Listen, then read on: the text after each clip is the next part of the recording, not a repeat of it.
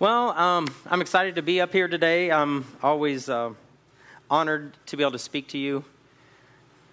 So many years ago, I was newly promoted to a supervisor position at my work. And I'd been a worker in that department on a different shift for a year, so I was really comfortable with the area, had good knowledge of it. So they put me under this other manager to teach me the ropes of how to run the area. And I was pretty immediately jealous of him because the funny thing is I was pretty cocky about myself, thought pretty highly of myself. So I thought, how's this guy? He's less talented than me. I see him making mistakes all the time. How does he have this position and I have this less position than him? And I watched what he did and had dreamed of my own theories of how I would run it better than him if I was running the show. So one day, he went ahead and let me run it on my own that day. And he showed me how. He told me what I needed to, the do's and don'ts I needed to accomplish and everything. And I took it upon myself in this opportunity to do one of my theories that were on his don'ts list.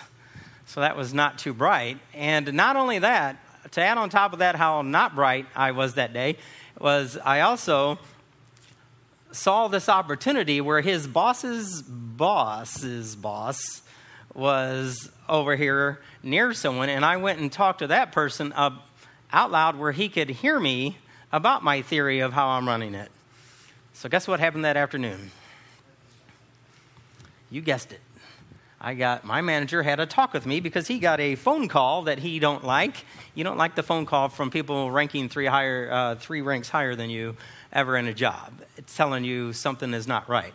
So he told him what I had done, what I had talked about, and what I was doing. So anyway, I got pretty much clearly told, don't ever use that theory that you're trying to use. That's not how we do it. And the funny thing was that assistant general manager was, well, I'll say AGM from now on, but the AGM was the one that taught everyone the real theory that they were using. So for me to talk this theory against his, not even knowing it, didn't work out too well.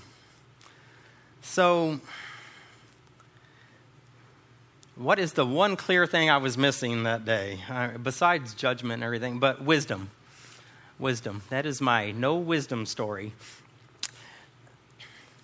If you look at the story of Nehemiah, to me, one of the glaring things is how much wisdom he had. If you haven't been here, if this is your first week or you weren't here last week, we have started a series where we are reading through the book of Nehemiah together, and each week we're gonna do a chapter at a time. So right now we're starting in chapter 2, but that is the one thing I see clearly that Nehemiah had, and especially the wisdom in relationships. So if you could turn to chapter 2, the first thing we're going to look at is how he interacted with the king. So we're going to learn from Nehemiah the wisdom for relationships with those in authority, which is kind of addressing what I just talked about. So we'll start in verse 1 of chapter 2. So in the month of Nisan, in the 20th year of King Artaxerxes, when wine was brought for him, I took the wine and gave it to the king. I had not been sad in his presence before. So the king asked me, "Why does your face look so sad when you're not ill? This can be nothing but sadness of heart."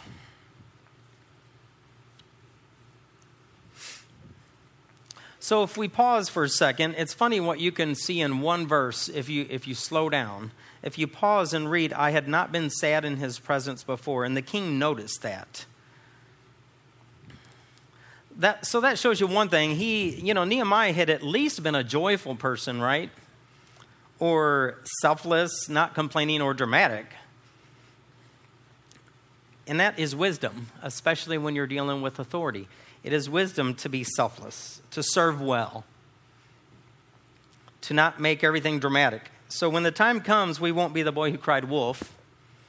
Instead, we'll be understood and concerned for, which is what happened in this situation. The king was concerned.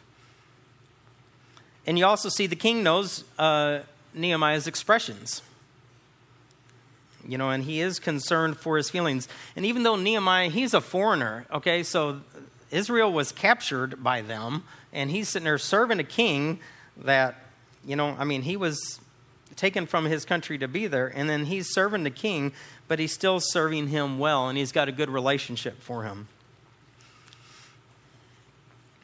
So it's important for us to learn from that. How do we serve well? How do we be selfless and have wisdom? But the king isn't the only one Nehemiah uses wisdom with. He also has relationship with his peers. If we could look at, pick up reading in verse 6. Then the king, with the queen sitting beside him, asked me, how long will your journey take? And when will you get back? So the king is granted that he gets to go rebuild the walls. I also said to him, if it pleases the king, may I have letters? And when you come back, he asked, it pleased the king to send me. So I set a time. I also said to him, if it pleases the king, may I have letters to the governors of Trans-Euphrates so that they will provide me safe conduct until I arrive in Judah. And may I have a letter to Asaph, keeper of the royal park, so he will give me timber to make beams for the gates of the citadel by the temple and for the city wall and for the residence I will occupy. And because the gracious hand of my God was on me, the king granted me a request.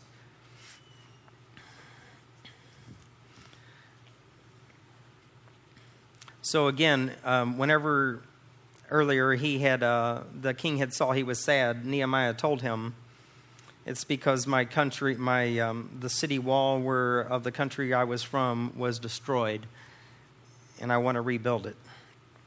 And then in verse 12, it talks about when he set out on his journey. He said, I set out during the night with a few others. I had not told anyone what my God had put in my heart to do for Jerusalem. There were no mounts with me except the one I was riding on.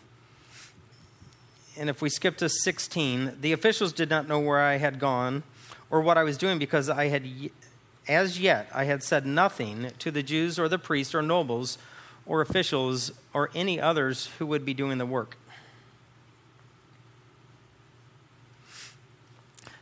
In verse 17, then I said to them, you see the trouble we are in? Jerusalem lies in ruins, and its gates have been burned with fire. Come, let us rebuild the wall of Jerusalem, and we will no longer be in disgrace. I also told them about the gracious hand of my God on me and what the king had said to me. They replied, let us start rebuilding. So they began this good work.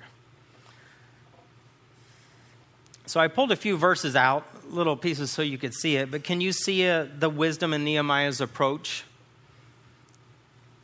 He doesn't appeal to the people that he's asking this kind of crazy request from and this hard work from. He doesn't appeal until he sought the king and got his permission. He's got the king ordering supplies, the king bringing protection. And he's also went and fully assessed the task he's got, the damage that's done. He does a full assessment of it himself and his own personal observation before he goes and tells them. And that just shows extreme patience. Especially when it's something we feel like God's laid on our heart. Have you ever had that? You really feel strongly about something on your heart and you're excited about it? Human nature says, tell everyone before I have any of the details, really. That's at least been my life. But wisdom says, slow down. And again, he shows wisdom needed for this working relationship with people that he's going to work with, and it's going to take a while to build a wall. And his approach was effective. But there is another group of people in the story.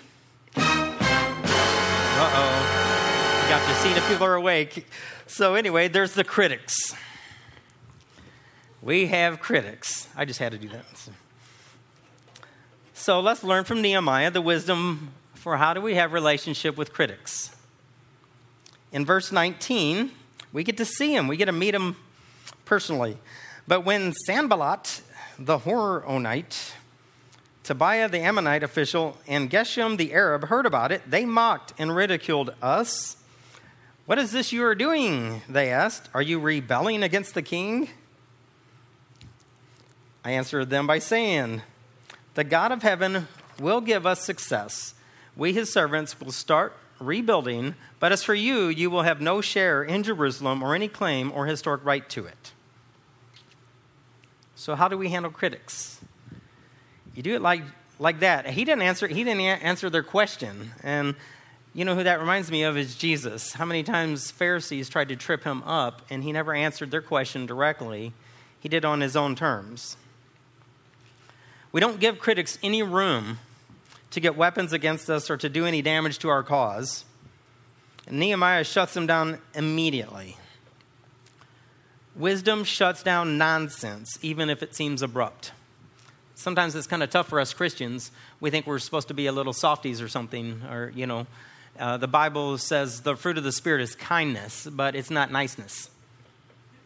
Okay? Niceness is not a fruit of the Spirit, just trying to be nice. Kindness. Remember when the disciple Peter went to Jesus and says, I'm not going to let you go be crucified. I'm not going to let people kill you because I love you. And what did Jesus say to him? He said, get behind me, Satan. That's tough. That's pretty tough, especially to one of your friends. So especially if it's not your friend, this is real easier. But you don't give them time. You don't give them the room to mess around with your cause, especially when you know it's a God-given cause. And we also prepare for critics ahead of time because we know the truth. The truth is there will always be critics. There will always be critics. Again, Nehemiah doesn't give them room to discourage or discredit him. He is ahead of them. He has planned ahead. He's prayed to God, and he knows what to say. Have you ever felt like you were a step behind, though? A step behind the enemy? I sure have. I felt that way because I was. But the thing is, we don't have to be behind the enemy because the truth is God's always many steps ahead of the enemy. So if we connect with God, we can get that and have that ability to be a step ahead also. So the final thing we're going to learn from Nehemiah is the wisdom for relationships with God. In chapter 1, if you look at it, you see Nehemiah has humbled himself and fasted and prayed because he knew God was the source of his life and, of course, his value, his wisdom, his help in time of need. We need to follow his example for a good relationship with God. And the way to do that is to connect with God. He is our source of life. We mostly get this connection through prayer. The people in the Bible that we admire have good prayer lives. Jesus taught us to have a good prayer life. And actually, there's a neat teaching we went through at the beginning of this year on the Lord's Prayer and about your prayer life. And the apostles taught us the same. The thing is, God isn't measuring your prayer life on a scale of 1 to 10 how good it is. Okay, so when you hear a good prayer life, sometimes that brings up an immediate, oh no, bad prayer life, But the truth is, he's not trying to grade you. What he is trying to do is seek you. He's seeking your prayer life to enjoy you, to teach you, to grow you, to help you. Holy Spirit's our comforter, our helper. He is our wise counsel. He's our counselor. The truth is, we can always be connected to God. According to Colossians Christ is all and in all. Again, Marie talking about the sacred and the secular, us trying to divide everything up. My work life is different than no, God is with you always. He's everywhere. And Christ in you is the hope of glory. And the hope of glory is revealing who God is to the world. Proverbs says, in all your ways acknowledge him and he'll make your path straight. That's in everything. It's keeping that acknowledgement of God and just keeping that open connection with him. In 1 Thessalonians 5, Paul says, pray continually or without ceasing. So how do you pray continually? Do you walk around like this and run into walls? Because I'm like, oh. No. You are just keeping an open line of your mental communication, your connection with God.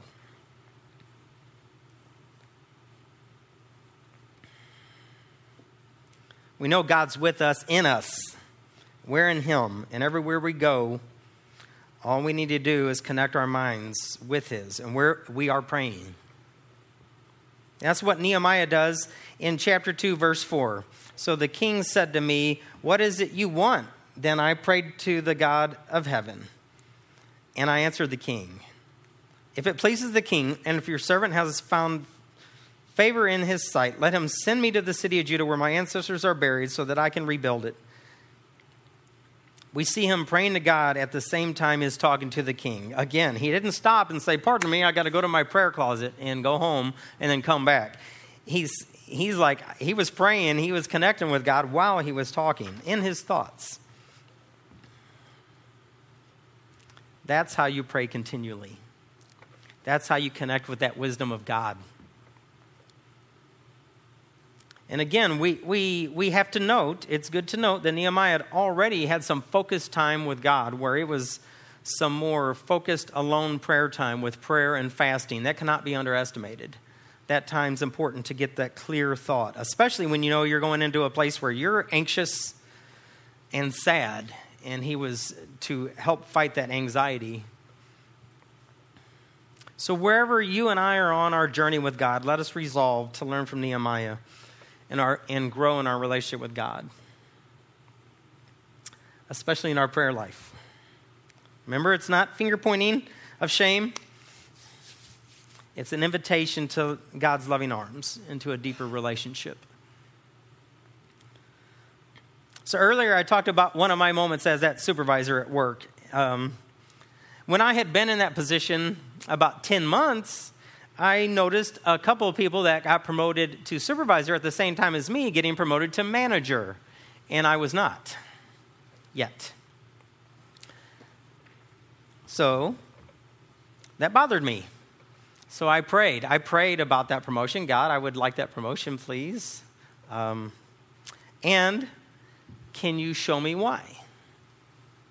And that's the connection with God for that wisdom. And he showed me. He started showing me some stuff. One thing he showed me was, of course, about my little theories and my relationship with my manager. That he had told me, Vince, all I really want, okay, you're going to have some different task every day that I'm going to give you. And sometimes I'm going to let you run the area.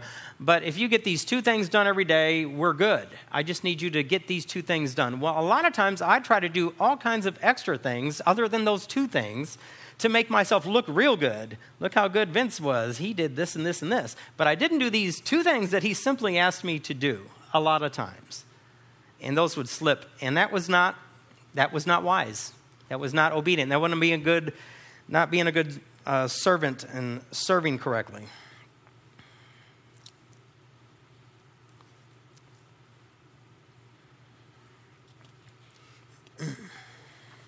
I wasn't serving well.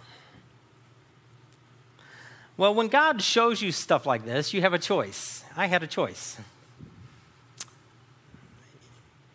You know, you can either choose to do it your way you've been doing it, or you can change your attitude. Well, I changed my attitude. So I started immediately, number 1, again, I started walking in this pray continually. I want to get promoted at my work, and I want to pay attention to how I'm living this out. And the other thing is I'm going to serve well unlike I have been for 10 months. So I started doing that. I started doing the 2 things he said for sure every day. And then a couple weeks later, he said he was going to let me run the area for a week, all by myself. He mentioned that we need to get done every day and that we need to have good housekeeping because we are surely going to be inspected sometime.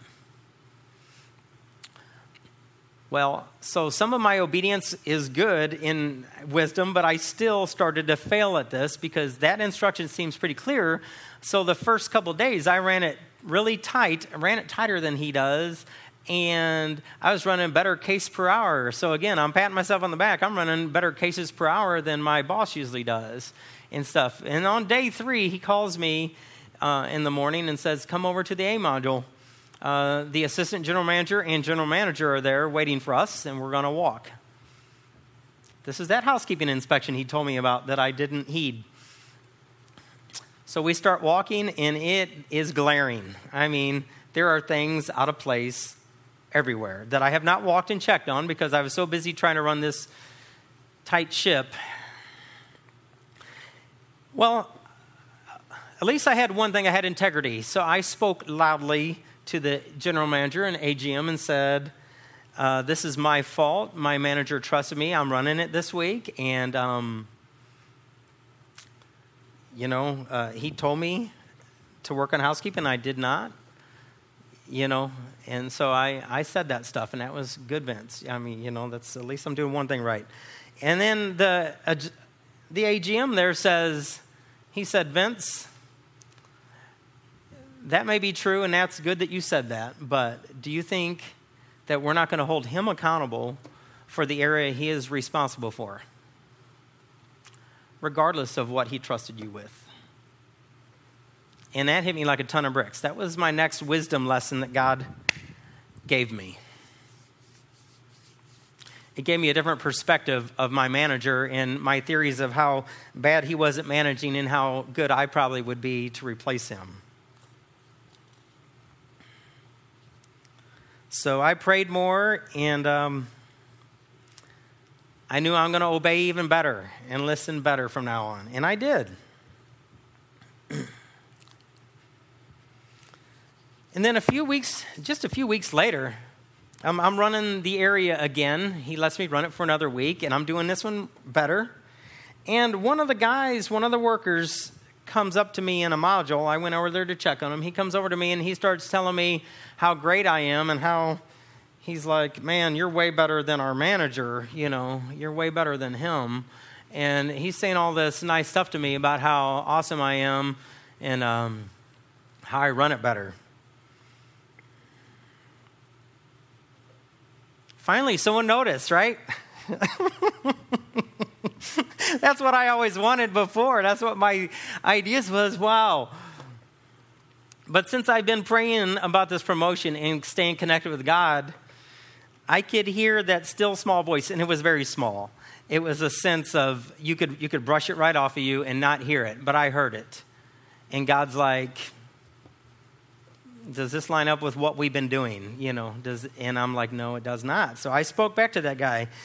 And God gave me wisdom and humility. And I spoke and I said, you guys don't understand that me and the manager, we're different. We are going to run things different. And you can like him, and you can like me more in how I run it, and someone else is going to like it more how he runs it. But he's going to do it different than me because he's responsible for it. And that was my lesson I learned from God. And that was it.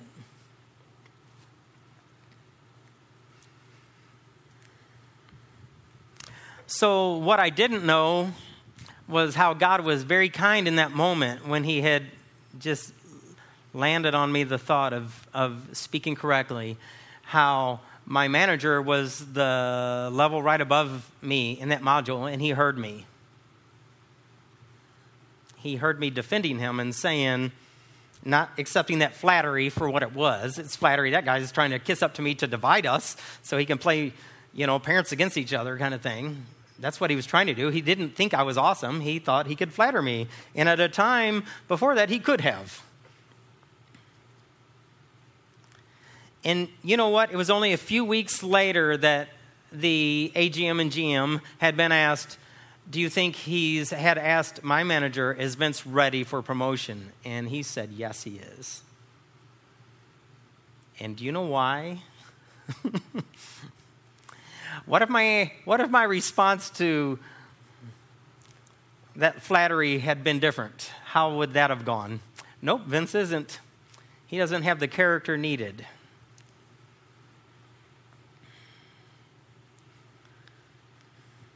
God wants you and I to have this on every situation of our lives. He wants us to walk with his counsel in all relationships. The Bible says if any of you lacks wisdom, in James it says that, if any of you lacks wisdom, you should ask God, who gives generously to all without finding fault, and it will be given to you. It also comes with a warning of mean it, believe it. Believe that he will give because he will.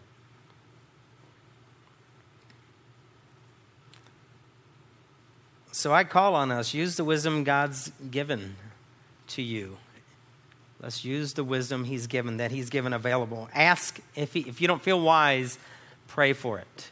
He will give you wisdom and he'll grow you in it. Eventually you can be like Nehemiah. He doesn't look like he's straining at it. He's pretty quick on doing relationships well.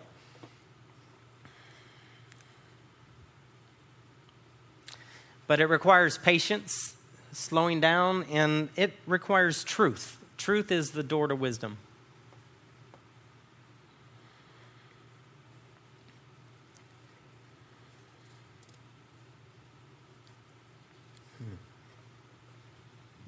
But we can live a life flowing with wisdom,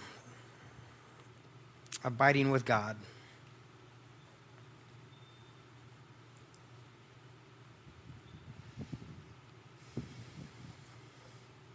And God will provide wisdom and answers and favor for those in authority and our peers and our critics. So let's slow down and walk in wisdom.